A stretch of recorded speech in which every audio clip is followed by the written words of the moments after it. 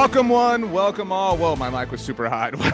Welcome one, welcome all to the greatest show of them all, the NFC East mixtape, aka the NFC Beast mixtape. A nice hat by my co-host. We'll get to him in just a moment. You can listen to this show on any one of the four SB Nation NFC East blog podcast networks. That is Blogging the Boys for Dallas Cowboys coverage, Bleeding Green Nation for Philadelphia Eagles, Big Blue View for New York Giants. We'll get to them in a moment. And Hogs Haven for the Washington Commanders. You can also watch this show on the Bleeding Green Nation YouTube channel or the Blogging the Boys YouTube channel. It is a playoff edition of the mixtape. Wicka, wicka, wicka. I am RJ Ochoa from BTB. He is Brandon Lee Gowton from BG and BLG. The Philadelphia Eagles are NFC East champions. The NFC Beast, RJ.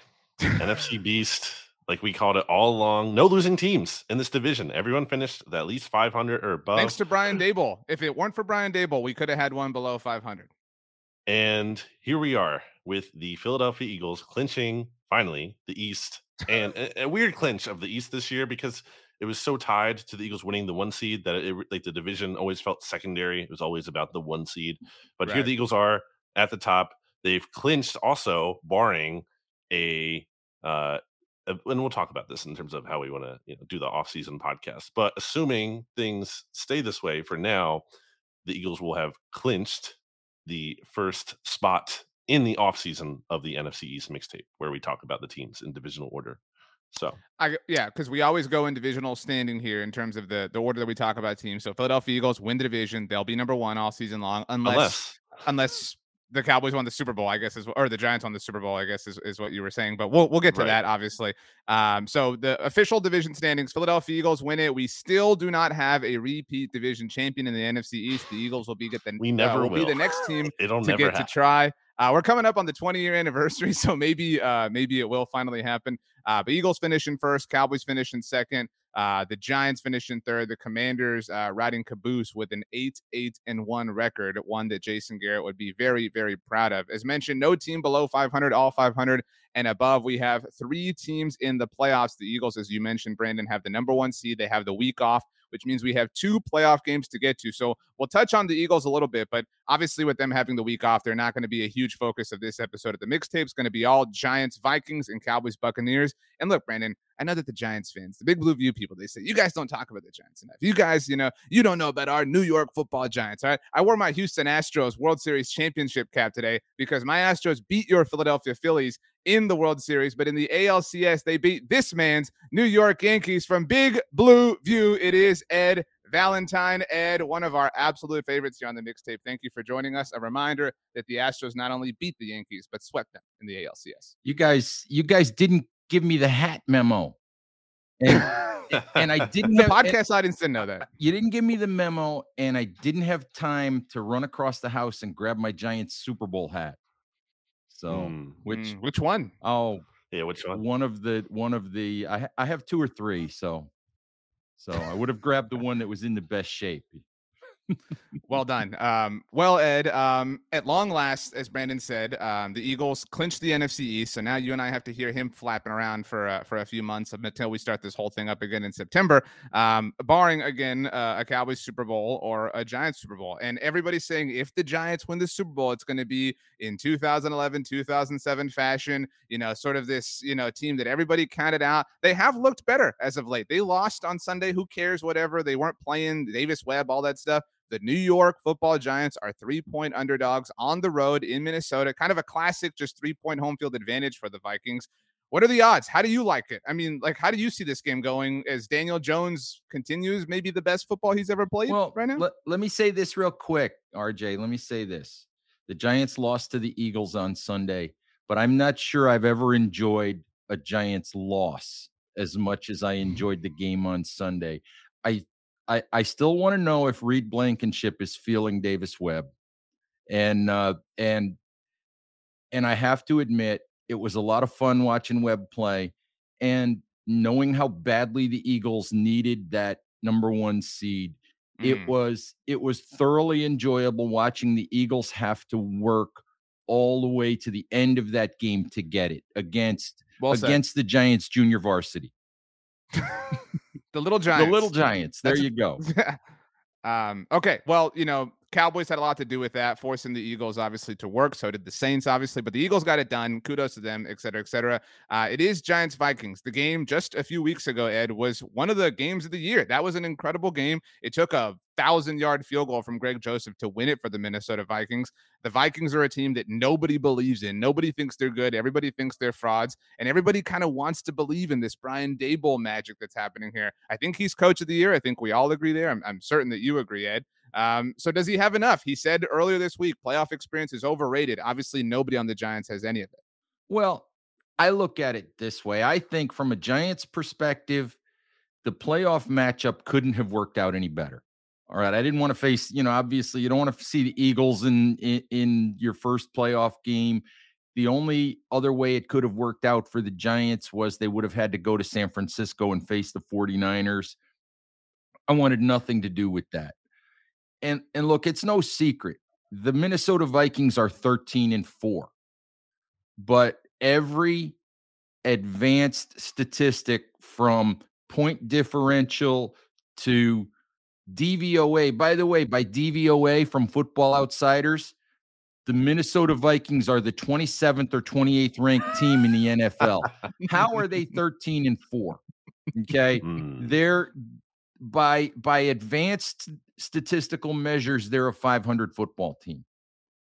And I look at this game, they're not better than the New York Giants. And I'm not going to sit here and tell you that the Giants are better than the Vikings. What I'm going to sit here and tell you is 27-24 was the score on New Year's or on Christmas Eve.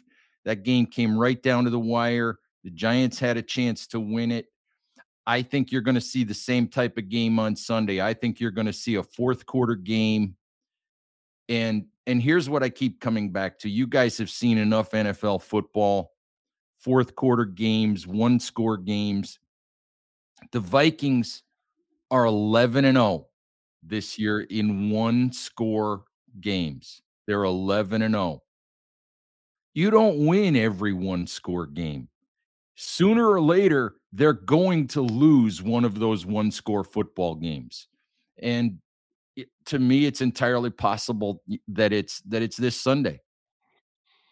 Yeah, and not just because too, you're not good at one score games is why they're going to lose it. It's just because they're going to get unlucky at some point. Like there's going to be a call that goes against them, a fumble that doesn't bounce their way. Like eventually they've been playing with fire and it's worked out so far. If you go by weighted DVOA, by the way, which accounts for, more recent performance, they're actually 28th. So a little even lower somehow than the 27th overall ranking, which is crazy. I'm so waiting for this Vikings season, just like the most fraudulent 13-win team ever. Negative point differential. They're not a bad football team, but they're not the 13-4 juggernaut that their record would indicate. They're a beatable no one should team. Be scared of them. No, absolutely. Exactly. Are you scared of them, man? Like on a 1 to 10 scale, 10 like ultra, the shining panic, 1 being cuddly bear. Like where are you? Do I sound scared? I've never known you to be scared of anything, to be fair, except the Houston Astros. What I actually might be scared of, because I've stood next to him a few times, is I might be scared of Dexter Lawrence doing to me what he did to Quentin Nelson and Sam Ehlinger on the same play a couple of weeks ago. I don't know. Did you see that one, RJ? I did. I mean, you're not scared of Justin Jefferson? I mean, that is a factor. I feel like, the reality is he could run by me, he could run by me, but I don't think I could get close enough for him to hurt me. Do you get a sense? Unless I tore Achilles. On that note, that's a good question by RJ. Do we know if Adoree Jackson might be back for this game? We do not know. Brian Daboll was non-committal on Monday. He said that the Giants are missing 3 defensive players, or were missing 3 defensive players, and 3 key defensive players: Adoree Jackson, Leonard Williams, and Azeez Ojulari, who somehow is second on the team in sacks despite only playing in 7 games. But I suspect that all 3 are going to play. The worry for me is Adoree Jackson hasn't played since week 11. You can't expect him to be at his absolute best and chase Justin Jefferson all around the field and shut him down. You can't expect anybody to do that regardless. But I really would have felt better if Adoree Jackson had gotten a few snaps on Sunday against the Eagles, if the Giants had judged him healthy enough to get him out there and at least work some of the rust off. But those are three key guys that the Giants need. Adoree Jackson, friend of the SB Nation NFL show, by the way. He plays a lot of NBA 2K. He and I had a conversation about that. That was before he joined the Giants, back when he was still parting ways with the Tennessee Titans. Ed, I think that each of these three teams are in as far as the teams we cover, are in some different spaces. Obviously, everybody wants to win the Super Bowl. Like, that goes without saying. The Giants, I wouldn't call it house money, right? Like, you're here now, you want to win the Super Bowl. Like, I think that's an oversimplification that people sometimes offer. Like, people say, well, they're grateful just to get in. Like, once everybody's in, it's a whole different thing. But I don't know that there's like a pressure on the Giants to win, right? The way there is on Mike McCarthy and the Cowboys is a different example, kind of carrying the weight of the last 30 years or so. The Eagles have a pressure in that they've been the best team in the NFL all season. It's not a historic pressure, but you get what I'm saying? Like, there's different kind of factors going into each of these teams. Do you feel like this is even if this is a one-score game, or if the Giants got blown out TCU style or whatever happened, is there a sense of like, hey, who cares, man? Like, we got here. The Daboll era has begun, and it is a very promising one no matter what happens in Minnesota. Well, look, I've said all year that what was going on with the Giants wasn't really about winning in 2022, that it really wasn't about the end result of this season, that it was about building a foundation so that you're not looking at a team that makes the playoffs once in the next 10 years, like it's been for the Giants for the last decade. So I look at it like the season's already been a success. The Giants are playing with house money, and everything from here on out is gravy. I mean, that said, you don't get there every year, even if you're good. You don't get there every year. You'd like to take advantage of the opportunity. You'd like to see the Giants win a playoff game. And I can't predict that it'll happen. I can't predict a deep playoff run for the Giants, even if they win on Sunday. But I came across an interesting number earlier today. Every time that the Giants have been in the playoffs since 1993, if they've won a game, they've made it to the Super Bowl. Every time they've won a game, they've made it to the Super Bowl. And I'm not predicting that will happen. It's just a very strange number. Well, let's get you on the record for this game then. This game against the Vikings, where last time I looked at the line, I don't know if it moved since. It's 3. Yes. Okay. So the Vikings are 3-point favorites in Minnesota. Do the Giants beat the Minnesota Vikings, Ed? And what's the score? Oh, you guys are the first ones to get me to go on the record here. I haven't even made my pick for Big Blue View yet. You'll do it 10 times this week. Of course I will. The nature of course I will. Work, yeah. And 5 times I'll go each way. But it's fine. No, actually, I'm going to pick the Giants to win this game. I simply think that it's a winnable game for the Giants. I think that in the last few weeks, they've shown more on offense than just hand the ball to Saquon Barkley. They've shown the ability to get something done through the air. And I keep looking at the fact that I think it's a close game. And to be honest with you, I keep looking at that 11-0 number for the Vikings this year in one-score games, and just thinking that sooner or later, as Brandon said earlier, sooner or later, a funny bounce or a bad call or a bad break of some sort, something's going to go against Minnesota sooner or later in one of these games. And maybe with my heart more than my head, I have my fingers crossed that it's this week. So I'll go with the Giants. I think the over and under is 48.5. So, I mean, I almost always go under with the Giants simply because of the way that they play. So I'll say 24-21. Okay. We talked about that Vikings game here on the mixtape, and I thought that was maybe the best performance of the season for the Giants. I know they lost, but it wasn't inconsequential. But I mean, it wasn't like a blow to the season for the Giants, in any way, shape, or form. Obviously, the Colts game was this like masterpiece that they put together in every way except for the Kayvon Thibodeau stuff. But wow, it's going to be fun. If the Giants win, they will be the second NFC East team to win a playoff game at Is it US Bank Field or US Bank Stadium? US Bank Stadium. Yeah, obviously the Eagles won the Super Bowl there, so you could get a Giants playoff win there. Cowboys Commanders have to get their own there. Ed Valentine, everybody check out bigblueview.com. Ed will have all of his thoughts, obviously, and all the information you need to know as the week unfolds. Ed, I hope you have cereal for breakfast tomorrow. Thanks, RJ. Thanks, Brandon. We'll talk to you. Have a good one, Ed. So we're going to keep going here. Ed is now off to the races, but we're going to take a very quick break to hear a word from our sponsors. Welcome back. Ed was awesome. Actually, nobody knew this, Brandon, but before we started recording, I asked both of you what you had for breakfast on Tuesday, because we're recording on Tuesday. You said chips.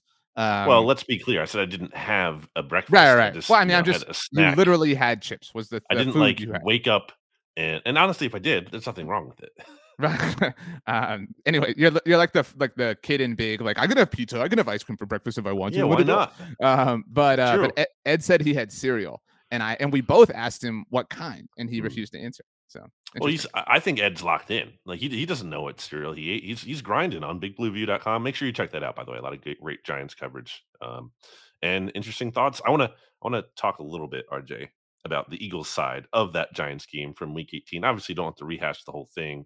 It wasn't like the Eagles were going all out to win. Clearly, now it is disappointing. Yes, that they couldn't pull their starters earlier. Absolutely, and give the Giants backups credit for forcing the Eagles into that situation. But by no means at any point in the game did I think they were like actually going to lose. And it was very apparent that there were some fourth down situations where Sirianni probably would have went for it normally, but didn't in this game. They got to the red zone 5 times. They couldn't convert. They're the best red zone team in the NFL this year, by like a decent margin too. So right. I really didn't take much meaning out of the game other than that Jalen Hurts got through it healthy. He helped them win the 1 seed, and now they have a week off, and let's just move on. This was kind of a bare bones week in a lot of senses. And I sort of felt that way, like call it coping with the Cowboys, whatever. But like, I felt like the Eagles kind of got the job done. The Bengals didn't look great in that win against the Ravens. They did early on, right? They kind of faltered near the end. The Bills kind of took on some water near the end of their game, right? Like even the Niners kind of played the Cardinals tight. Like there was a lot of like week 18 energy. You know what I mean? Like for a lot of teams, like, I wouldn't say like teams checked out, but you get what I mean? Like there was a sense of like, this is not the most important game in the world that I feel like a lot of NFL teams had. It's almost like we didn't need to add a week 18. I agree with you. It was just kind of a big waste of time. I wanted to bring this up with regards to the Eagles. So I saw the Bleeding Green Nation Instagram account did a Q&A, did the Q&A feature on the Instagram story. Rachel always does that. Yeah. Right. Rachel's the best. So the question was thoughts after the Eagles beat the Giants and clinch the number 1 seed, right? Like seemingly set up for like an optimistic sort of answer. But again, it was a weird, like, I don't know of a fan base that left week 18 that's in the playoffs that's like, boom, baby. But anyway, these are the answers. The first one. Other than the Niners, yeah. Well, even then, though, they were kind of like, it was, a little tight, whatever. But anyway, so the first answer, unnerving, struggled to put away Giants' second, third string in must-win game. The second answer, relief. The third answer, in Hurts we trust. The fourth answer, and I feel like this is like the big story among Eagles fans, kind of tired of watching Slay get beat for touchdowns and laughing about it. The next one, the NFC runs through us. We've seen this year how home advantage works in Philly. The next one, painful win, but it's a win. Must play better to have a chance at the Super Bowl. And that again, was my mom. The last one was my mom. Okay. Awesome. Like you got the win, home field. It's all locked up. You could take a week to not kind of chill. I understand there's like some anxiety percolating in the ether with regards to the Eagles because it's been like, what was the last quality Eagles win? Even the Bears win wasn't like high quality. The Giants game, when they just beat the crap out of the Giants, basically. Right. So like it's going to be a long time, until next Saturday or Sunday that you've seen the Eagles play like an amazing game. But whatever. Not to dismiss the Eagles, but we have a lot to get to. So let's kick this can down the road. Congratulations to the Eagles for winning the division, though. Yeah, the last thing I'll say is just like, I just think there's a perception that you like need to play well, and that carries. We just saw this with the Cowboys last year. I brought over that example. They scored what 51 points or whatever in week 18. And they scored 17 the next week at home against the 49. Like it doesn't necessarily translate. And again, the 2017 Eagles are the classic example of team that did not play amazing like right before the end of the regular season, and then they looked a little shaky against the Falcons, but ultimately were fine. So it's just it doesn't to me. Maybe it matters a tiny bit, but I have a hard time carrying a ton. And the most important thing is you're the 1 seed. You're gonna buy. Like that's huge. So you said the classic example. I recognize that they're your classic example, but like I say this all the time. Like in a league that is 100 years old, you can find an example to support anything you want, right? Like you like, oh, this team rested, this team didn't do this, and this did or this did not happen. So yeah, that happened with the Eagles. Another example that people have floated out as of late, the 2009 New Orleans Saints. Do you remember how many games they won before they lost that year? Like what? Because they were the last undefeated team to fall. Anything about the 2009 New Orleans Saints? They were 13-0, and I remember this vividly because their first loss was a Saturday night in the Superdome to the Cowboys. The Cowboys knocked them off. That 2009 season, by the way, the Cowboys back-to-back wins over the Eagles in Week 17 and the wild card round of the playoffs. But so the New Orleans Saints get to 13-0. They lose to the Cowboys. The next week, they lose in overtime to the Bucks. And the final week of the regular season, they lose to the Panthers. So they finish literally the regular season. They're 13-0. They finished 13-3. They won the Super Bowl, right? Like, again, you can find an example of anything, whatever, blah, blah, blah. And this is a really good segue. So good job by you into the Cowboys. A lot of Cowboys fans panicking in the streets. And I'm not going to sit here and tell you like, oh, the Cowboys were awesome or there's no reason to be worried. I think there's reason to be worried if you're a fan of any NFL team, first of all. But like all this like, oh, man, if they play in like this. So PFF's charting of this had the Cowboys as running 3 plays off of play action. And Dan Quinn said himself on Monday that the Cowboys are kind of trying some things out. Like, again, I understand that the 1 seed was available, the division was available. It was so unlikely, though, especially once we knew early in the week that Davis Webb was going to be playing. I know that game got tight in the end, blah, blah, blah. It did feel like, and there's some contradicting elements here, which make it impossible to like talk about this cleanly. But it did feel like the Cowboys were satisfied with just kind of like not punting the game, but sort of playing for another week. I mean, you don't, based on who we know the Cowboys to be, you don't run 3 plays off of play action if you're trying with all your might to win this game. Yeah, I don't think the Cowboys were trying with all their might, but it is a little weird that they were also not trying. Like they weren't doing what the Giants did. That's what I meant by the contradiction. And like I feel so. I said I don't know how well you were watching this game because obviously the Eagles were playing at the same time, but the Cowboys led a touchdown drive, their only touchdown drive at the end of the first half. And at halftime, the Eagles score was 16-0 at halftime, right? I guess, yeah. Yeah. So at halftime, I tweeted like, you know what, like. I'm fine at this point if you're McCarthy. Pull everybody, you know, and that's one of those like weird things, right? Like when's the right time? Do you want to pull out? Like it's like when you're playing basketball on your driveway and you're like, I got to go in off of a make sort of thing. But he didn't. And so I do think that the plan was get the starters, you know, couple series, couple drives, whatever, hopefully put something good out there. Eagles and Niners maybe going to run away with this thing and everything kind of works itself out. But then, you know, it didn't like totally happen that way. Like the Eagles were comfortably winning, but it like from a mathematical standpoint, it wasn't like a boat racing. So you're kind of in this weird half in between place and the Cowboys aren't playing well. And so at that point you're pot committed, right? You can't like pull them, be like, well, you suck and you stunk it up. So let me get you out of here because then that's weird. It was just a weird kind of game they had to get through. Weird how Dak Prescott just keeps throwing interceptions. Oh, dude. It is not stopping. I mean, he has 10 in his 12 games this year. Leads the NFL despite missing 5 games or whatever. Like that's insane. And I do think, you know, is a case of more than one thing can be true where yes, I think he's definitely had a lot of good moments, but it's kind of like maybe this speaks to what the Cowboys are this season as a whole. They're like a team with some high highs and some low lows, or like a team that's inconsistent, a team that has been maybe mostly good, but the bad has been really bad, and you're concerned about that. And it doesn't seem like it's going away. It doesn't. I mean, maybe it does. It's not just bad luck. You don't lead I agree with you. Like NFL in interceptions like this, and it's just all unlucky. That's just not the case. And multiple of them have been like pick sixes. So it's not just like, you know, some of that maybe some. It's not just like, you know, interceptions deep down the field. He's taking a chance. He's being aggressive, or like and they're not all tipped balls. Like, and that's the weird thing is like there's a necessary conversation, right? Because the conversation becomes like leads the NFL in interceptions, despite, you know what I mean? Like despite missing this, or like et cetera, et cetera. Like he has no in between this year. Like I've said, I feel like 90% of his game this season has been incredible. But the 10% that hasn't been not incredible. It's been really bad. You know what I'm saying? And it's like a heavy 10%. It's not like that's exactly my point. Yeah. Like, and so it makes for this like weird dichotomy, like where you're like, well, I think the 90% is enough, right? But like if that 10%, if like the 10% moment shows up at the wrong moment, like it's enough to lose you the game. And like the Jaguars example isn't a good one because that one wasn't his fault. But like there's so many now that you're like, well, that one was, and that one wasn't, and this one, and that one was tipped and whatever.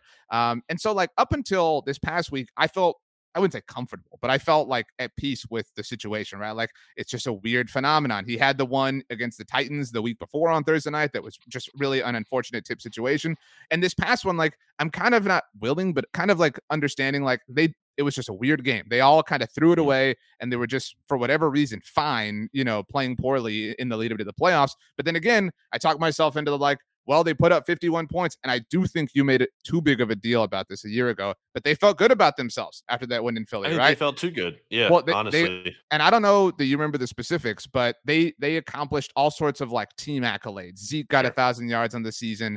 They set a record for the most number of players on their team to score a touchdown on the season, and they were walking tall, and they were like, we just scored 51 points. No way Jimmy Garoppolo's coming here to beat us. And sure enough, that's exactly what happened. And so, I mean, like, I guess I feel good. For what it's worth, I guess as we spin forward and kind of talk about all of this, the Cowboys opened as 3-point favorites on the road against the Bucs. That is now down to 2.5. They are still, they're one of two road favorites, the only two road favorites, both playing in Florida, the Chargers against the Jaguars. The Cowboys are the largest road favorite of the week, just for what it's worth. Yeah, I mean, I think it comes down to like you just feel like you can get one off like a deck. That's what I said going into the Eagles Cowboys game. It feels like you're going to be able to get that. It's not like, and that's such a good. I really don't want to interrupt you. I know I get accused of that all the time, but like that's such a good example because like you get it right, and so you're thinking, not you specifically, but you're thinking like, boom, we got it. Like that was going to happen, but then he's like perfect. You know what I'm saying? So like it's like which is going to be like what is going to be the driving force for the result of this game? The one you get or everything else? Yeah, I just think he gives you a chance, is what I'm trying to say. Like, he gives you a chance that you can capitalize on that, and maybe you do, maybe you don't. But he's going to give you that chance, whereas some other quarterbacks are taking care of the ball better. Like, I'm not so sure. Like, I don't know if Joe Burrow, for example, different, conversation, but I don't know if he's going to give you that chance. So I think that's something to wonder about. This Bucs team is not good.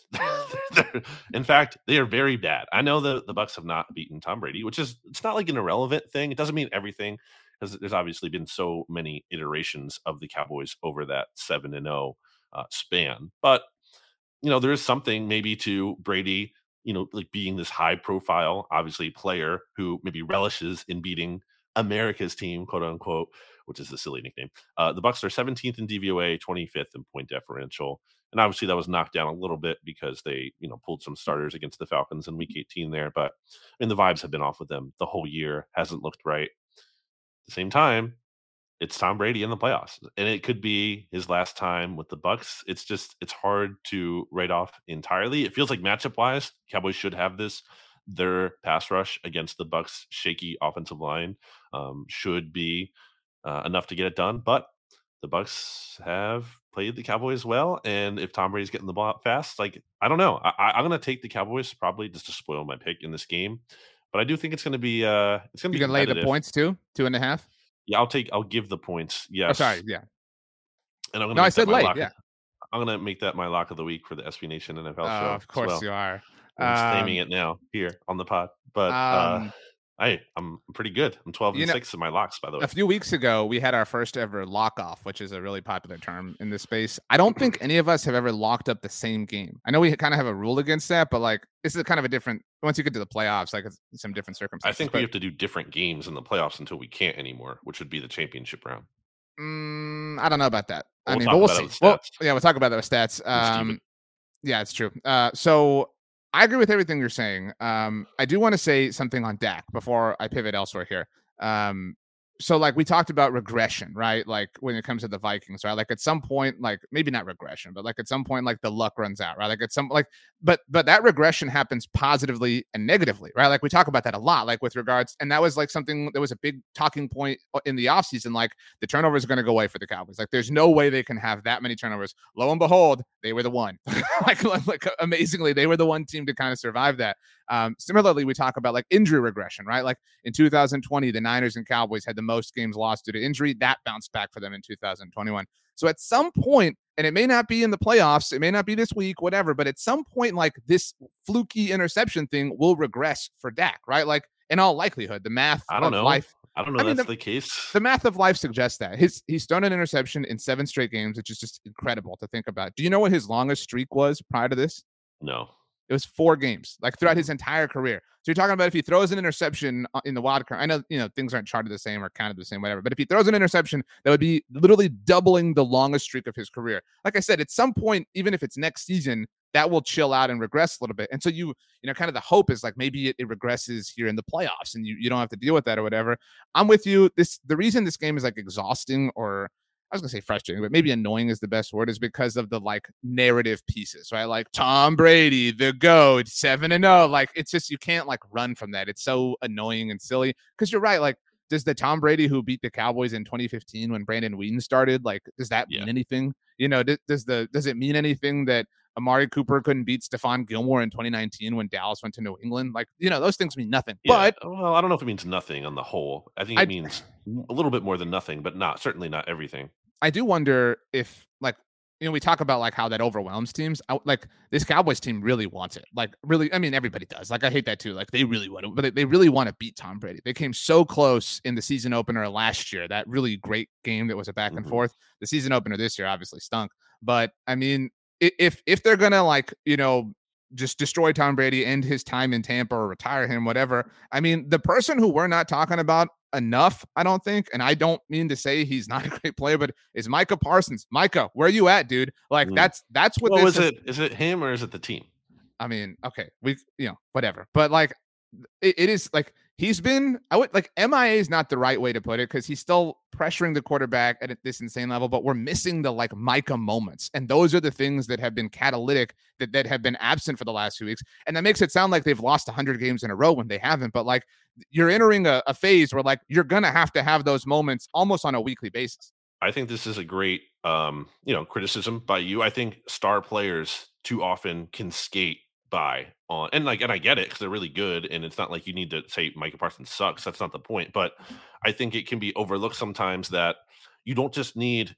Like, it's not good enough if Micah Parsons like has a good postseason for the Cowboys. No, he needs to be like Micah Parsons star level, highlight player kind of talent in the postseason. Like we're talking about TJ Watt kind of like impact in the like that kind of more, or at least more approaching that.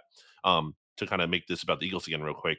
I've been saying that about Darius Slay recently. It's not that he's like stunk, but Darius Slay has like a 26 point something million cap number on the Eagles. He's taking up 13% of the Eagles cap number this year. Like he's not just he can't to be silly fan, it's like that's why you're paid. Like that, you're like that's why you get the attention you do, is because you're supposed to be the author of these big moments. Right. And it's not just good enough if Darius Slay is a good starting quarterback. No, he needs to be an elite cornerback. He needs to do what he did in week 2, which I know he can do. I'm not saying he can't do this. And like shut down Justin Jefferson if he faces him. Not allow Justin Jefferson to go, for like, let's just say, like 90 and a touchdown in a loss. Like that's not good enough. Like you need to shut this guy. If you're like the star, and especially if you're going to talk a big game too, and you're going to be like, hey, why am I not getting more love? Why am I not getting all pro consideration? Go out and earn it. I mean, so I to make it back to Parsons, like, I think it needs to be that situation where he has a dominant postseason, and he hasn't been that player recently. I have a question for you if you have nothing else left. I was just going to say, I would put Dak into that category, right? Like the superstar, everything, blah, blah, blah. But like this happens with the Cowboys a lot because like they're the Cowboys and the jokes and the memes, but like it can be about more than Dak, right? Like, you know what I mean? Like you can talk about like there have to be like, and like it's some of the players who I think like that we want to put in this box have like CeeDee Lamb has been incredible, like as of late, but like CeeDee, you got to do it again. It's Trayvon Diggs, you got to step up. DeMarcus has been awesome. Like you got to step up. Tony Pollard, it's time. Zeke, it's time. You know what I mean? Like all these dudes, like that the time is now. Like, it's been a long year. You waited an entire year to get back here. You talked all about how embarrassing it was, how you got punched in the mouth, how you were soft, whatever. You blamed the officials. All that's in the past. You have a chance to quiet a lot of it. And like, this is like, and Ed talked about, I know you have your question, but like how he's, this kind of worked out for the for the Giants, excuse me. This is, and this gets like taken out of context, but like, this is the best situation the Cowboys could have been in. I mean, if you have to play a division winner this week, you don't want to play the Eagles, you don't want to play the Niners. I believe in the Vikings more than most people. I mean, you get to play arguably the worst team in the NFC playoff picture. You can make an argument that Tampa is. Obviously, it's not a strong argument, but they have looked that way as of late. And you get to do it in a warm climate. You don't have to go somewhere cold. You don't have to go to Green Bay. You don't have to deal with this. I was playing this game on an Instagram live I do with one of our guys, Chris, on Monday. Do you know the Bucs' last few wins? I mean, they beat the Saints at one point, that comeback. So I'm not like, I don't put stock into their loss against Atlanta. They beat the Panthers. That was the division clincher. They beat the Panthers. So that was their most recent win. What about their second most recent win? That's my question for you. I don't even remember. It was the overtime win against the Trace McSorley Cardinals. You know what I didn't even know that went to overtime. Wow. Okay. Yeah. Yeah. Like that was the that was the latest like national round of like dumping on the Bucs in the NFC South. Like it took all of their might to beat the Trace McSorley led Cardinals, whose head coach just got fired. You know what I mean? Like, this is the best chance you have. Everyone wants to talk about like road playoff wins. They don't have any. Go get one. You know what I mean? You're lucky that you're not playing like prime Tom Brady. I know he's still Tom Brady, whatever, but like, go get it. And like, it will be a little hollow because it's not the same Tom Brady, but you can put this one on your mantle. You go beat Tom Brady at his house on the road, a game you're favored in prime time. This game is going to like destroy NFL ratings. Do you know how many outlets are carrying this game? What, like ESPN, ABC? So ESPN, ESPN2, ESPN Plus, and ABC. Like the total viewership for this is going to be out there. And what about the Ocho? That's me. but like, even if they don't win the Super Bowl, and my point is not like, oh, if you beat the Bucs and Brady, like boom, season is a success. But even if they don't, this win will quiet a lot of the like typical Cowboys meme chatter, and you have a chance. You have a chance to end a lot of that, or at least subside it right now. And if you don't, it's on you. You know what I mean? Like you waited, you begged, you pleaded, you asked, you earned this opportunity. So go cash in. I actually have two questions, but first a quick comment to kind of wrap up, put a bow on the Parsons, Dak, Darius Slay, these kind of players who need to step up. It can't just be, well, they weren't the reason we lost. I hate when like that's justification for star players sometimes. Well, they weren't bad. They weren't the reason we lost. That's not good enough. Like you need to be like, that's not. I think that can be true for quarterbacks. Like you can have like an elite quarterback performance where your team loses like 51 to 40. It can be true, but it's also, if that's the best thing you have to say and it happens multiple times in big spots, then they are the reason you lost. If they're just not the reason you lost. All I'm saying is, you remember the Cowboys Broncos game from 2013, the like crazy back and forth, a million point scored game. Like that game comes to mind. Like I don't place any of that game on Tony Romo, but like I don't think anybody ever placed any blame for that game on DeMarcus Ware. Like he's probably going to be a Hall of Famer in a month, and it's like nobody like blamed him at all for that loss. For Peyton, remember the Peyton Manning like jog into the end zone, like bootleg, yeah. Like where's your like Hall of Fame, outside linebacker pass rusher? Like that's my point. Two questions. Number one, because you talked about what can make this Cowboys season kind of a success. I'm assuming Mike McCarthy is safe if the Bucs win the game and the Cowboys get eliminated. Is that the case? So Jerry Jones was on 105 Through the Fan today for us on Tuesday and said yes. Like he said that it's not a question, blah, blah, blah. Even, whatever happens that Mike McCarthy's safe. That should be the case. But because of the Cowboys, because Sean Payton, blah, blah, blah, blah, blah, Dan Quinn, blah, blah, blah, he's been requested by the Denver Broncos for an interview. It will be a talking point. But like the idea that the Cowboys should move on from Mike McCarthy is so silly. I'm fresh. I can't wait for Sean Payton to get another job. So like this is no longer a story. And then last thing, what do you make of Jason Garrett talking about the grass and how the Cowboys are 1-4 on such surfaces this season, with the one win being against the Tennessee Titans, who are playing their backups, of course? I have a point on the backups that I want to get to in a moment. But I mean, it's a thing, right? Like you can't say it's insignificant. You know what I mean? Like I don't think it's like the most significant thing in the world, but like And I tried to make this point with you in stats last week about the Vikings and all the whining they did about Lambeau. Because the same thing happened to the Cowboys. Mike McCarthy, when the Cowboys played the Packers, he was like, "Hey, wear your long cleats, your metal cleats, whatever, blah blah." Like, I mean, obviously he knew, and I mean, it's not like the Cowboys didn't know, like whatever. But find a way, dude. Like a grass, whatever. I mean, and you know what? If you win this game, you're probably gonna have to go to Philly. There's grass there. If you have to go to San Francisco, there's grass there. You know what I mean? Like, if your biggest complaint is the surface that you're playing on, you know, like I think it's something you have to consider though. Like, and so I understand Jason Garrett because he's had those conversations, and also, like he's prepped for it or whatever. Right. That's like, I always think about, where's that coming from? Because that's not just like Jason Garrett randomly just sitting there and being like, he's not just, someone said that to him or someone put that in his ear, I feel like, or there's something. I disagree with that. I think he's had those conversations, right? Like, because they've, like, Jason Garrett's Cowboys played playoff games. He played a playoff game in Lambeau. You know what I mean? Like, he went to Philly a lot. You know what I mean? Like, so I think Jason knows, like, okay, like this is the sort of rhythm we go through here. All right. I think that's all I had. My backup quarterback thing. So the Cowboys lost to Sam Howell. Oh, Sam Howell, blah blah. I mean, I don't know that we have to dedicate much time to the Commanders on this episode. We'll do our Commanders. I want to get your take on Howell because I didn't really get to see him. We'll get there in a moment then. But so I talked about this with you guys on the NFL show. This was the third week in a row the Cowboys played a quarterback making his first start of the season. The second week in a row they played a quarterback making his first career NFL start. So the last legit quarterback they played was Trevor Lawrence, right? And they lost, right? They played Gardner Minshew, who played very well and didn't play very well after that. They played Josh Dobbs, who I thought played well on Saturday night as well, even though the Titans lost. Mostly early in the game, yeah. And he fell right. apart, I'm very interested to watch that unfold just from afar in the offseason, but different subject. And then played Sam Howell. So this is not an excuse or anything, but like it is difficult. It's not the same process. Difficult's not the right word. It's not the same to prep for like, okay, let's go watch like Sam Howell's college tape. You know what I mean? Like again, harder is not the right word, but like it's different as opposed to like Tom Brady. And again, like my presentation is not, it's easier to prep for Tom Brady than it is Sam Howell, but like it does throw you off your process to start like all of a sudden you got to prep for Josh Dobbs and Sam Howell when you have this normal, kind of sequence of events. It's just a weird kind of thing, but you got to find a way at the end of the day. I mean, it's a good problem to have. You will take that problem to have. Oh no, we have to prepare for Josh Dobbs or Sam Howell. You'll sign up for that. We'll make our official picks and then set up what we believe to be the divisional round in a moment. But the Washington Commanders, they win. So, by the way, the Commanders now have a worse draft pick, and it came at no consequence to the Cowboys. So, the Cowboys kind of fell on that grenade for everybody in the division. Yeah. So, Commanders finish 8-1. They are the only NFC East team not a part of the playoff picture. Tough scene there. It seems like Ron Rivera is going to be safe, right? Like we didn't really have a lot of firings on Monday. I know there were already a lot of openings, but like who was fired on Monday? Just Cliff? Because Lovey was fired on Sunday night?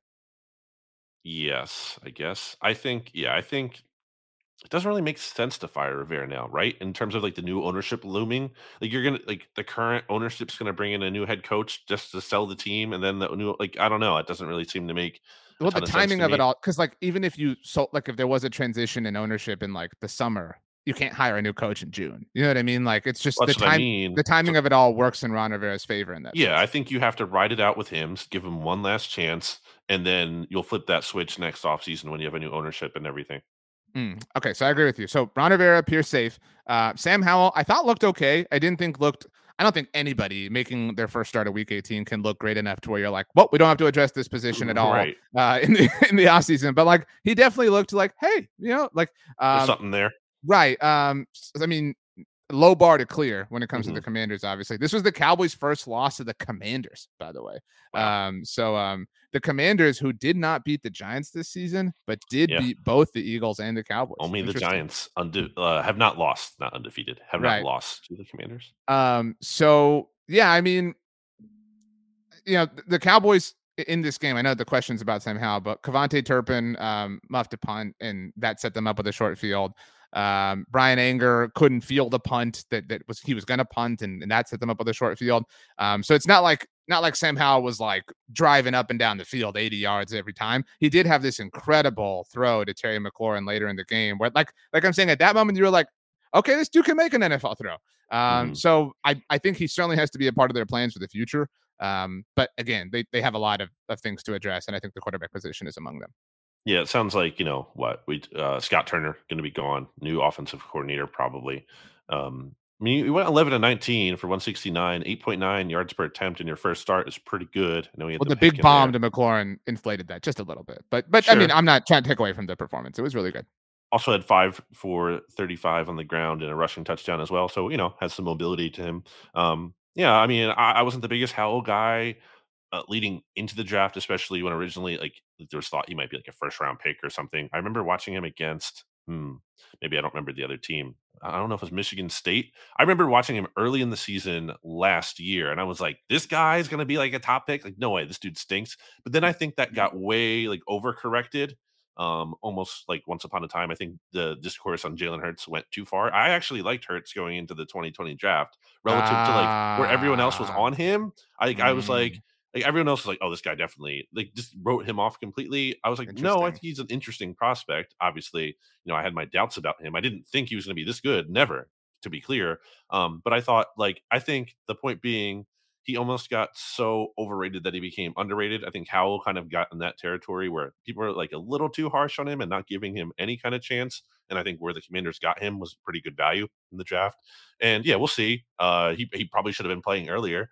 I mean, why go to Wentz like when they did when you could throw him in instead? Is that like a surefire option? No, but if you're the point of going to Wentz was kind of like swing for the upside. Well, I don't know. Maybe your rookie has some upside. Why don't you put him in? And worst case scenario, if he doesn't, okay, at least we learned something about him.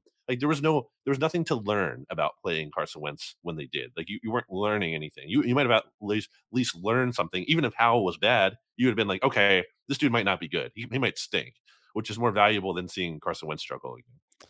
Did you buy that Taylor Heineke took himself out of consideration to start last week? Like, did you buy that story? Like that he was like, actually, no, No. Sam's looked really good. Sam deserves an opportunity to start. No, that's insane. You get like money for playing in the I NFL. know. Like we are playing. There's playing time incentives. There's the I forget the performance. The Right. perform. When you play a certain amount of snaps, when you don't make so much money, you get. So no, that doesn't make Certain any sense. percentage of snaps, like not Yeah, necessarily right.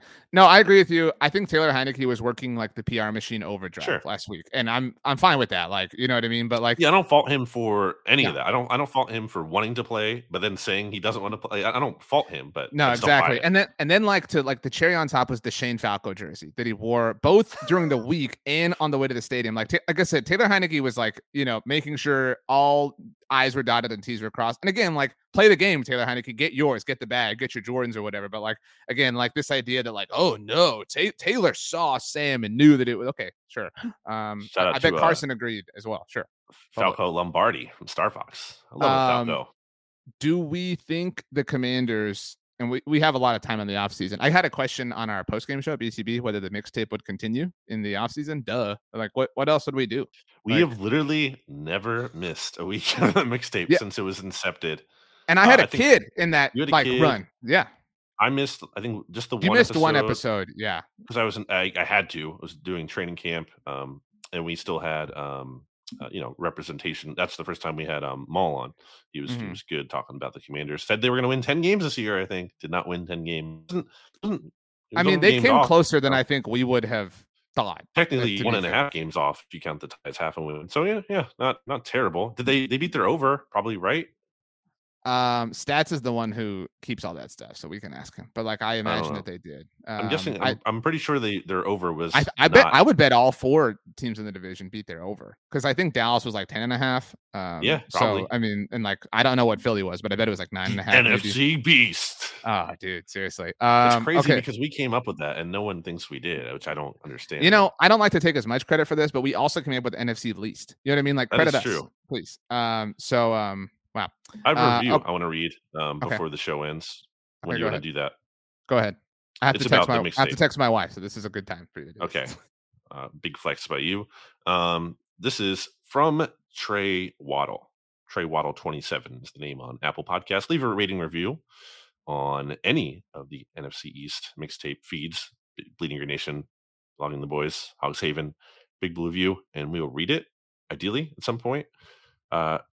Trey says, I hate Cowboys fans, but I guess RJ is tolerable sometimes. This is on the BLG BGN. Yes, Okay. BGM. BLG is the absolute man, of course. Also, when the Eagles beat the Cowboys Christmas Eve, RJ has to finally admit Hurts is the best quarterback in the division. Crying face emoji. So clearly, this is from a while ago. Didn't happen that way. Also, BLG said a while back that he listens to Circus Survive, and that made me like him even more than I already did. Anthony Green is an Eagles fan, by the way. If you didn't know, go Birds, baby. Update. Y'all skip my review. Rolling eyes emoji face. So sorry, Trey, that we were late to it.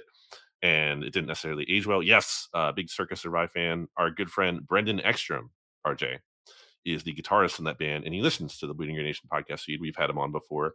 I don't know if he's a faithful mixtape listener, but I do think he knows who you are, and he definitely has listened sometimes. And Anthony Green, by the way, is the singer from that band. So there you go. I have 2 reviews to read, but I wanted to bring this up. So we have some, like there's a small Venn diagram sector of NFC Beast mixtape listeners and Survivor fans.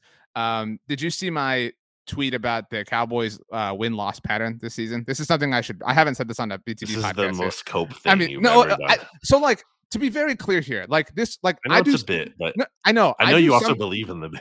No, like I do some things to cope. Like I'm not above admitting that like there are some things where I cope, but some things are just for fun. Some things are like, haha, this is silly, and nobody could recognize this. In case anyone is unaware, the Cowboys lost their first game of the season and then won 4 in a row. Then they lost to the Eagles, notably, and then they won 2 in a row. That was kind of the cycle. Then they lost again and won 4 games in a row. They lost and won 2 games in a row. Now they've lost. So the trend would suggest that the Cowboys, the pattern trend, whatever you want to call it, that they would win 4 games in a row. That's what is up next in the pattern. 4 games would be the wild card round, divisional round, NFC championship game, and the Super Bowl. So boom, roasted. We actually have 2 reviews here on the Blog on the Boys podcast network. The first one, very short. 5-star rating. I assumed yours were 5 stars. Comes to us from SEK_05. I'm not a fan of the underscore personally. So it's hard to get to on the keyboard, and I never remember if I have to press shift or if I don't. But it's titled NFC Beast, and it's simple. Best pod to the little brothers of the Philadelphia Eagles. The next one I think is more apt for especially the last few weeks. You and I have done a great job of kind of like burying the hatchet that, was sort of like unburied on Christmas Eve. 5-star rating from Let It Fly 35, titled NFC East Mixtape. Here we go.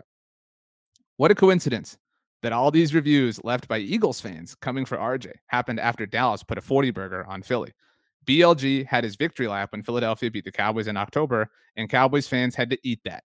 Nothing wrong with how RJ handled the show last week. Love you both as a duo and really support both of your work. Looking forward to a hopeful third meeting between the Cowboys and the Eagles.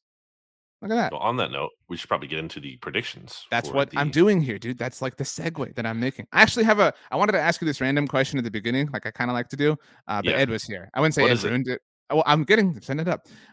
So like if you watch a video on your phone, right? Like you open a video to watch it and you rotate it. What way do you rotate your phone? Like where the power button, which side of the power button is on? Yeah. So like, you're looking at your phone, you're holding it like standard. Do you rotate it to where the power button, the lock button, let's call it the lock button. Yeah, I think it's on the bottom button on top.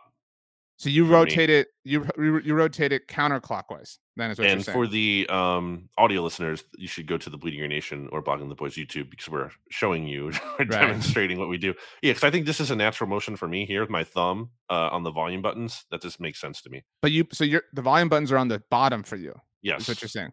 Yeah. See, when I do it the opposite way, and I use my left hand to kind of like cup the sound. You know what I'm saying? And if I have to hold it with one hand, I'm using my left hand.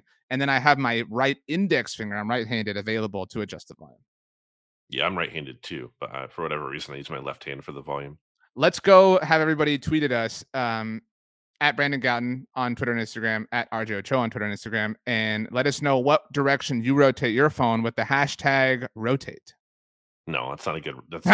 Why not? That's a good one. No, because you're not going to be able to see because that's probably a very commonly used hashtag. Okay, then what hashtag do you suggest, Grandmaster? Hashtag mixtape rotate. That's so much for people to type out. I know. That's all. I'm trying to be simple. Just go with hashtag rotate. That's fine. We'll deal with it. Don't do that. Don't do that. No, I'm saying you can't do that. It's okay. We're how about this? Track it. I'm not going to see what you can tweet at us, and you pick the hashtag. Whoever you are, loyal listener, loyal viewer, then it's and we'll see which hashtag people use. Either hashtag rotate or hashtag mixtape rotate. Mixtape, Okay. rotate. And by the way, if you're a real one, you will tweet that at us with your phone in landscape mode while you're rotating it. I never type that way, like on my phone. Same. That's a psycho move. It's strange. Like you want to watch a video, play a game, whatever, but like if you're typing or texting that way, that is too much for me. I had to do some of that because when your phone had the thing, and I just felt like such a psycho, like in public, having to like rotate my phone like that. And then this guy is unwell. Wow. But it's all good now. Okay, let's get to some predictions. So first of all, I saw a note from Mike Clay when we started recording that all 6 playoff games this weekend and the Super Wild Card weekend are rematches. Did you know that? That makes sense. Every also, single by the way, Mike Clay from ESPN, right? Right. It's just hitting me that Mike Clay is an Eagles fan, by the way. I don't know if you knew that.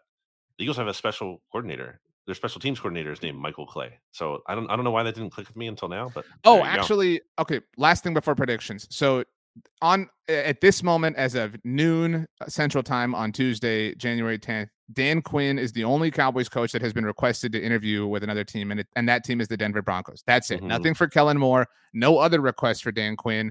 As mentioned, the head coach openings at the moment are the Colts, Panthers, Broncos, Texans, and Cardinals. And as I understand it, both Jonathan Gannon and Shane Steichen have been requested. Or just Steichen's been requested by the Colts, Texans, and Panthers. Gannon's been requested by the Texans and was previously considered a front runner for the Texans job last year prior to the NFL getting sued and then the whole Lovie Smith situation. So, yeah. And that's kind of the situation Quinn is in with the Broncos. Not that he was a front runner for the job, but he was in the mix last year for that. I don't know if we've ever had 2 teams both looking for head coaches in back-to-back years. That's what's happening with the Broncos and Texans. That's really strange. I didn't tweet this because I didn't know how to like condense it, my point, and have enough context. I do think it's interesting that like Steichen and Gannon, as one example, have all these requests lined up, and Ben Johnson has a lot of requests lined up, right? Dan Quinn only has 1. I think that's interesting. Like I feel like, to me, that suggests his odds of becoming a head coach this offseason are much lower than they were last year, unless the Broncos like are absolutely in love with him. You know what I mean? But like, it's interesting that like nobody else, like the Panthers were talking to Frank Reich. You know what I mean? Like Jim Harbaugh's in the mix. Like, I just think that's really interesting that Dan Quinn so far has only drawn 1 request. Yeah, we'll see. There's obviously time for there to be more. Right, but I mean, if you're getting in these, and I know the Eagles have the bye, so maybe that's why. But like, whatever. But okay, let's you want to pick we'll do all the playoff games with stats. You want to do? Yeah, we'll just do the NFC ones here. So Ed took the Giants, so he's obviously taken the 3 points. The Minnesota Vikings, as of this moment, are 3-point favorites at home. Well, we should go in order. We should do Saturday, Sunday, Monday. You want to do all of them? What are you talking about? We'll do all the NFC playoff games. I'm sorry. My bad. I thought you said NFCs. Okay. That impacts the division. So we're only going to do the NFC side. We'll do it all with stats on the NFL show. Okay. Listen to the SB Nation NFL show. So the Seahawks are visiting the Niners on Saturday. That is the first playoff game. The Niners are 10-point favorites. I will say the like proverbial can't beat a team 3 times in 1 year thing is hanging out here. That's not true. Data doesn't really bear that out. I know, but like the talking point, that's all I'm saying. Like it's a thing. Like it's like kind of like the the stuff we've talked about earlier, like the grass thing. It's a thing that you should say out loud and talk about. I mean, Seahawks might be able to cover because that's a lot of points in the playoff game, but Seahawks resume, if you want to talk about like how the Bucks have played recently, right? I mean, how have the Seahawks played recently? Like, what have they done? Okay, they beat the Jets. Great. And they beat the Jets when the Jets were falling apart. Yes, they didn't beat the same Jets that everybody else got. Yeah, on New Year's Day. After that, they had to go to OT to beat the Rams, a Rams team they also struggled against earlier in the season. Rams team that's not any good. They lost by 14 in Kansas City.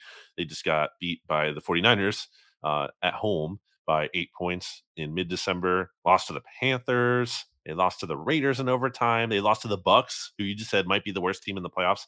I don't know. I mean, yeah. I mean, it's a question I would ask, but the Seahawks are the worst team. Yeah, I'm not trying to on the NFC slam you. I'm just saying, like, I think the Seahawks lost to the team that you said is the worst team. So, they're certainly down there, and obviously they're the 7th seed. So, yeah, I have a tough time thinking the Seahawks are going to win this one. I will take the 49ers, and I'll take them to cover. I mean, again, I think the Seahawks have a shot to cover, but the 49ers team is hot right now. They're rolling, and not a team I'm going to bet against.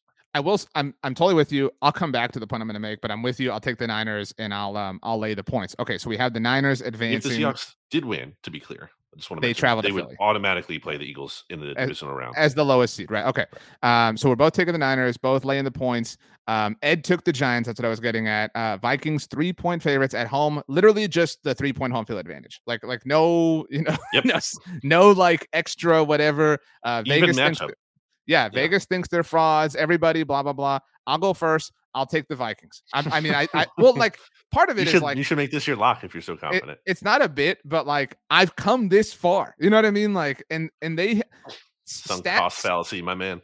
When we have this conversation and stats as a part of it, stats says something that I don't agree with philosophically. He'll be like, well, like, some like the luck is partly skill. I get that, like I get that argument, but like it is so fluky. You know what I mean? Like I just you can't flip a coin 100 times in a row and have it land on heads. Right. And so like are you really good at flipping heads? Right. Like no.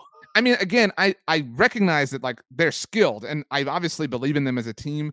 And I do think if they win, it will be like, so what, dude? You beat the Giants, who like barely blah blah blah. Like they're in a lose-lose situation from a narrative standpoint, but they do have the best player in this game in Justin Jefferson.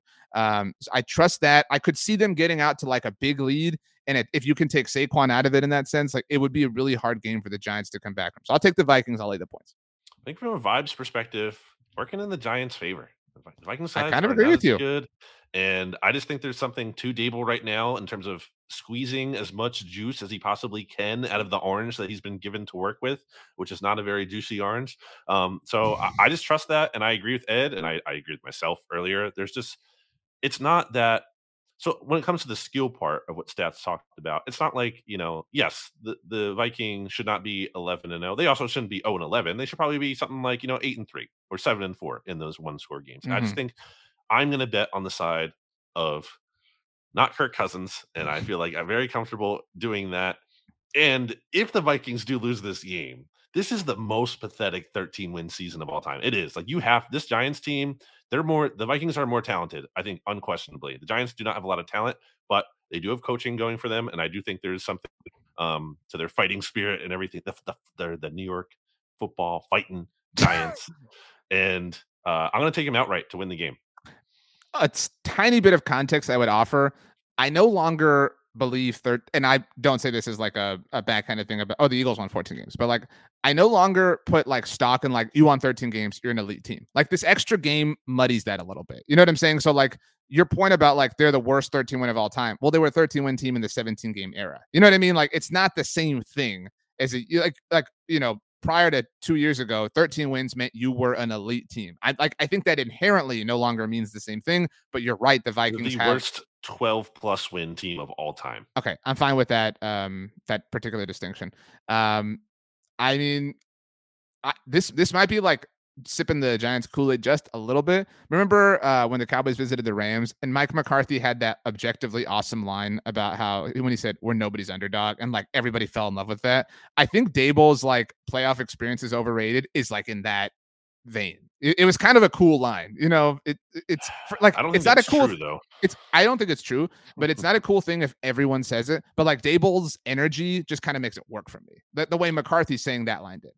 I think to wrap a bow on this from my perspective, the Giants, you're into wrapping bows today. Handing a lot of presents. The Giants, I think what do I feel confident in this game? They're going to make it a game. That's what they usually do. They've been doing that for most of the season. They make it competitive, and I think that's where it comes down to the one-score thing. It's going to be a game, so I feel good about that part. Do I know that they're going to win for sure? No, I can't lock it up, but I do think it's going to be a game. And if it's a one-score game, then I'm going to just decide on the side of regression and say the Vikings are going to lose. So, not understanding the context or not knowing the context, if they win this game and if it's chalk in the way that they would normally win a game, I think the like, should we keep Daniel Jones conversation goes from like kind of a cute thing to a real conversation. I'm not saying you do it, but like you actually have to think about it now as opposed to like casually dismissing it. There's already a report out there. I don't know if you saw that from Boomer Esiason about how they're going to sign him to an extension. He's eligible. We'll see. I believe that. So the way we have it right now, you have. So before we talk about Monday night, you have the Eagles facing the winner of the Monday night matchup. Well, I currently have the Eagles facing the Giants. Right. I agree. Or I obviously agree. So we didn't talk about this. This is not about the Eagles. So like I got a lot of this on Twitter. This is not about the Eagles. This is just about a general point. Because of the like situation I'm forecasting, this is why playoff games on Mondays are stupid. And I tweeted this. Oh no, the Cowboys might have to play on short rest. No. I tweeted the Bucks might have to as well, like if they win the game. So like I tweeted this. I remember vividly when the NFL announced this would be the case.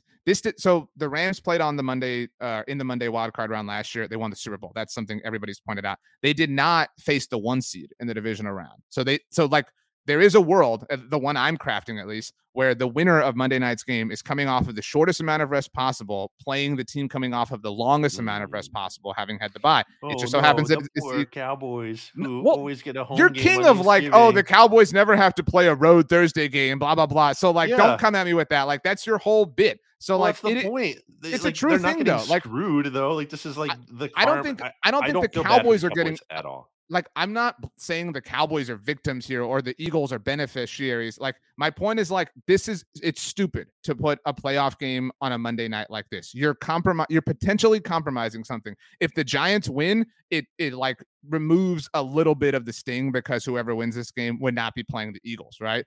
Or if the Seahawks won. But I think any team the Eagles play are going to be playing on. Well, I mean, I think even if the Giants win, I think the Eagles would play on Saturday. So then they would also still be on a short week.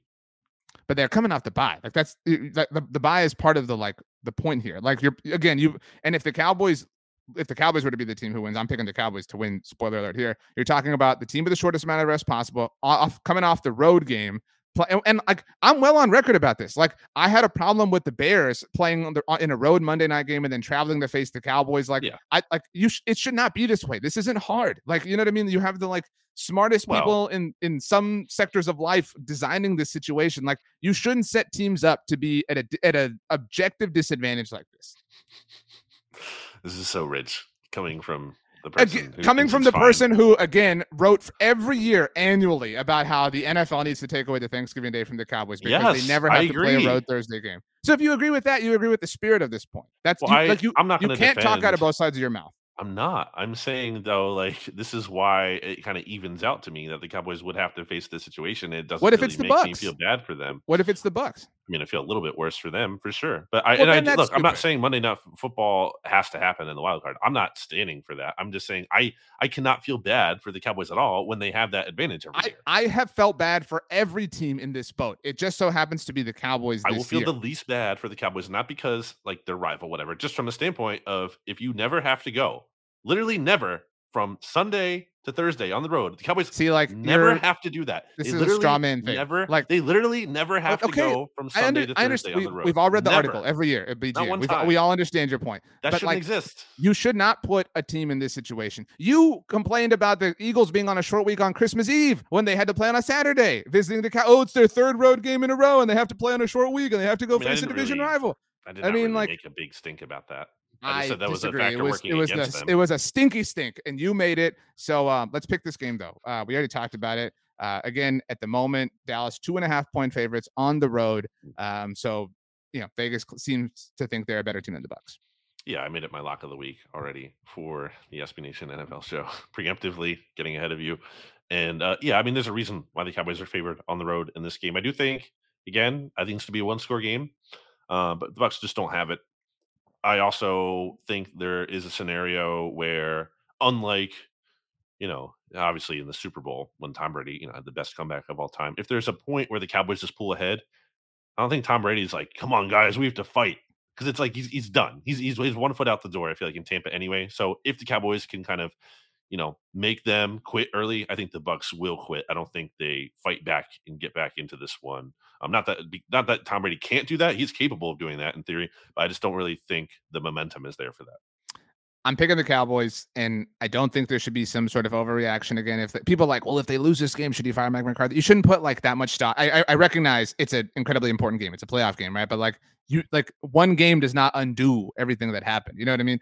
And so, but on the other hand, though, again, you spent all year telling us, right? Like, and I will give McCarthy, I gave him credit for like going on Rich Eisen's show and defending himself amid the Sean Payton and Dan Quinn rumors. Like you guys have talked a lot of talk, and to your credit, to this point, you have walked most of the walk. but this is it. Like, again, all of that's great. The destruction of the Vikings, the win against the Eagles on Christmas Eve, the win against the Bengals with Cooper Rush, all of those things were great, but like nobody will remember them. Like, you know what I mean? Like, you have an opportunity to give everybody something they'll remember. You have an opportunity to give somebody or give this team a playoff win against Tom Brady. And again, we can sit here and talk about how he's not the same version of himself, but like you get that, and you know, all of these reasons why people should take you serious, they become real to some people. But if you lose, you only perpetuate the idea that you're chokers, you can't get it done, same old, it's always going to be this way, blah, blah, blah, blah, blah. You have a chance, like, this is a dramatic way to put it, but you have a chance to write history. You do. Like, we say this all the time. History is written by the winner, or written by the winners. Go win. Go write some history. Little Freudian slip by you. Jason Witten by the winners. Ooh, it is on Monday night. But I will say that if the Cowboys lose this game by more than one possession, that's tough. That's a really tough look. I have said this before on different podcasts, like a long time ago when I first got into this. This is my house. This is my stadium. Do you know what the Twitter handle for the stadium that the Bucks play in is? Raymond James. But do you know what the Twitter handle is? RJ Stadium. It is literally RJ Stadium. So let's go. And yet the team you like doesn't win there. That would be a big time bummer. I will say to do one classic RJ thing. A lot of people compared, as the season was unfolding, this Cowboys team to the 2007 Giants in terms of being like a good team, but there was a better one in the division, like the way the Cowboys were, you know, the better team in that division that year. And everybody talked about, obviously, how if the Cowboys met the Eagles in the division around this year, it would be like the Giants meeting the Cowboys then. The Giants playoff route that year in 2007 began in Tampa against the Jeff Garcia led Buccaneers. I'll never forget that team. Hey, do it, man. Like, you might have to beat Tom Brady and the Eagles and the 49ers. But you know what? If you do it, it'll be awesome. If you don't, you have only yourself to blame. So then I have Cowboys, Eagles, Niners, Vikings in the divisional round. You have Cowboys, Niners, Giants, Eagles. Yep. You have the NFC Beast riding again. Holy crap, that'd be awesome. There we go. 3 out of the last 4 teams in the NFC. By the way, Cowboys have not won in Tampa. Do you know when the last time was? 2011. Yep. LaRon Robinson. 2 games there, to be clear. Yeah, they won in 2011 and 2008, I think. I remember that 11 game. It was maybe 09 then instead of 08. But the 11 game was I don't know if it was Thursday night, but it was Saturday night. It was in December, right? The 11 game. Yeah. Yeah. I remember the poinsettias on the NFL Network set, and the Bennetts at the time. Martellus was on the Cowboys and Michael was on the Bucks. And so, like the parents were there. They had one of the half jerseys. You know what I mean? It's super cool. So I remember that vividly. But when were you born? What year again? 89. Okay, so since the Bucks, by the way, in RJ Stadium, the Cowboys are 3-3 there. Ooh. I will say this because there's a chance that some Cowboys or Eagles fan hasn't heard it by now. The Cowboys have not won a road playoff game since the 92 NFC Championship game, which was in January of 93. But it was we've talked about this and set the record straight. That's the 92 Cowboys, not the 93 Cowboys. Right. So, and like they haven't had a lot of opportunities. Again, hello, this is who the Cowboys have been. But it would be the first game in Green Bay one time. Right. They had this actually. Can you look that up? Because I think this is one day after the anniversary of that. The Dez catch game. I think that was January 15th, 2015. I'll buy you some time. Dez didn't catch it, but it's fine. He did catch it, but because of the week 18 now, like all of the wild card games now happen like on what used to be divisional weekend. Even if he caught that, there's how much time left in the game? And Rodgers carving up I've long said this. Like even if the Cowboys score, people act like it was like zeros on the clock. It was not zeros on the clock. It just was not. I've had this argument with people for 8 years. Like, believe me, I understand it very well. But what day did that game happen on? That game, what was that? 2014. That was 2014. 2014. That was January 11th. Yeah, so you're a day off. Well, when this episode drops, yes. Oh, yeah. Today, as you're listening to this, listener, The title of this episode was supposed to be the Philadelphia Eagles won the NFC East, but now we have to change it to Des caught it. So no, it's still remaining the Eagles thing. Come on, you have to give them their props. They won the division. No, I've long given them their props. Like I mean, do in think, the title. Oh, of course. Well, the title last year was the Dallas Cowboys won the NFC East. Like I titled it and I sent the image over to you and Rachel. So like I already gave them their props. Well, you said you were going to change it. You can't change it.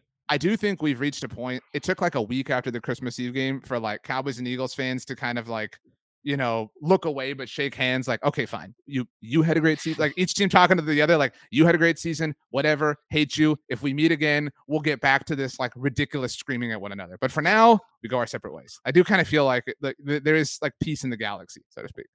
It would be pretty disappointing if it didn't happen. You know, if the Cowboys did, just Dude, it'd be very for the mixtape purposes alone. It'd be very just like anti-clim. And if the Giants lost too, that's what I'm saying. Just the Eagles. If it set up a situation where the winner of this game was like heading to Philadelphia, it would be like the biggest. Like, and I was thinking about this when Ohio State was like, you know, flirting with beating Georgia. How I was thinking that like all these Ohio State fans were going to tweet like, "Well, Michigan, we could have met in the Natty, but you failed to get there." And that like that energy would be there, like, well, Cowboys, we were looking forward to it, you know what I mean? But you couldn't get here, whatever, blah, blah, blah. Last thing. And we ended up going, I didn't think we were going to go that long today, but it's the playoffs, baby. There's a lot to talk about. But this is this is Tom Brady's third year with the Buccaneers, third year playing an NFC East team in the wild card round. The football team in 2020, the Eagles last year, and now the Cowboys. So Giants, watch out next year. So, wow. And I won't do this. I mean, let me be very clear. I might tweet this as like a fun bit, but I won't believe this in seriousness.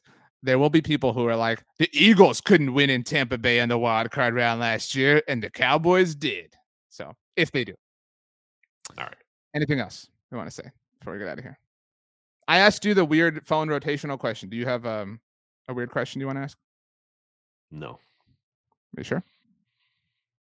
I thought I had something to bring to the mixtape, but I don't think I do. I watched Glass Onion on Netflix. I highly recommend. Yeah, I heard you talking about that on at Monday Football Monday. It was good. It's the sequel to Knives Out. Yeah. I've not seen either of those movies. They're both good. I did catch up finally on Wakanda Forever recently. Oh, was it good? Yeah. Have you seen it? No, but I also, now this is the last thing I'm going to say, was reminded the pattern I tweeted, it got a lot of interaction, obviously. Somebody who responded to it, and this was why I brought up Survivor, Mike Holloway from Survivor. He tweeted it or retweeted? He responded and was like LOL, or he said something like there's a greater chance of Elvis releasing a new album than there is of like whatever. It was something like that. So he's not. Well, and no, he's a Cowboys fan, but like he was just like kind of like being self-deprecating. But then like I believe him that he didn't know this. But then a lot of people responded and like there's apparently some like Elvis, like I don't know if it's like greatest hits or something album, but there is like a new album under the pretense of Elvis coming out this month. So all these people were like, this is actually happening. And he was like, I swear I didn't know this when I said this. It was really funny. Do you know what Mike Holloway calls the Cowboys? Don't. So America's team. Okay. That's a reference that. Do you get that? Do you understand what I'm referencing? Because I feel like you don't. I don't. Well, is it really good if I explain it? But okay, I will. There's a tribe. He infamously named the Merge tribe on his season America. So I don't remember the specifics. But like that was like a very kind of cringy name. It's like really like we're going with this. So there you go. Well, he won. Cowboys are going to win. BLG Survivor sucks one time. He sucks. Stats sucks. All right. Everybody tweet at Stats. Stats did listen to the mixtape. At Stats on Fire, say you suck. # rotate. Don't say that. That's too much. I do not co-sign that, to be clear. That's a little too harsh. # rotate. BLG, give us 2 random words. See ya.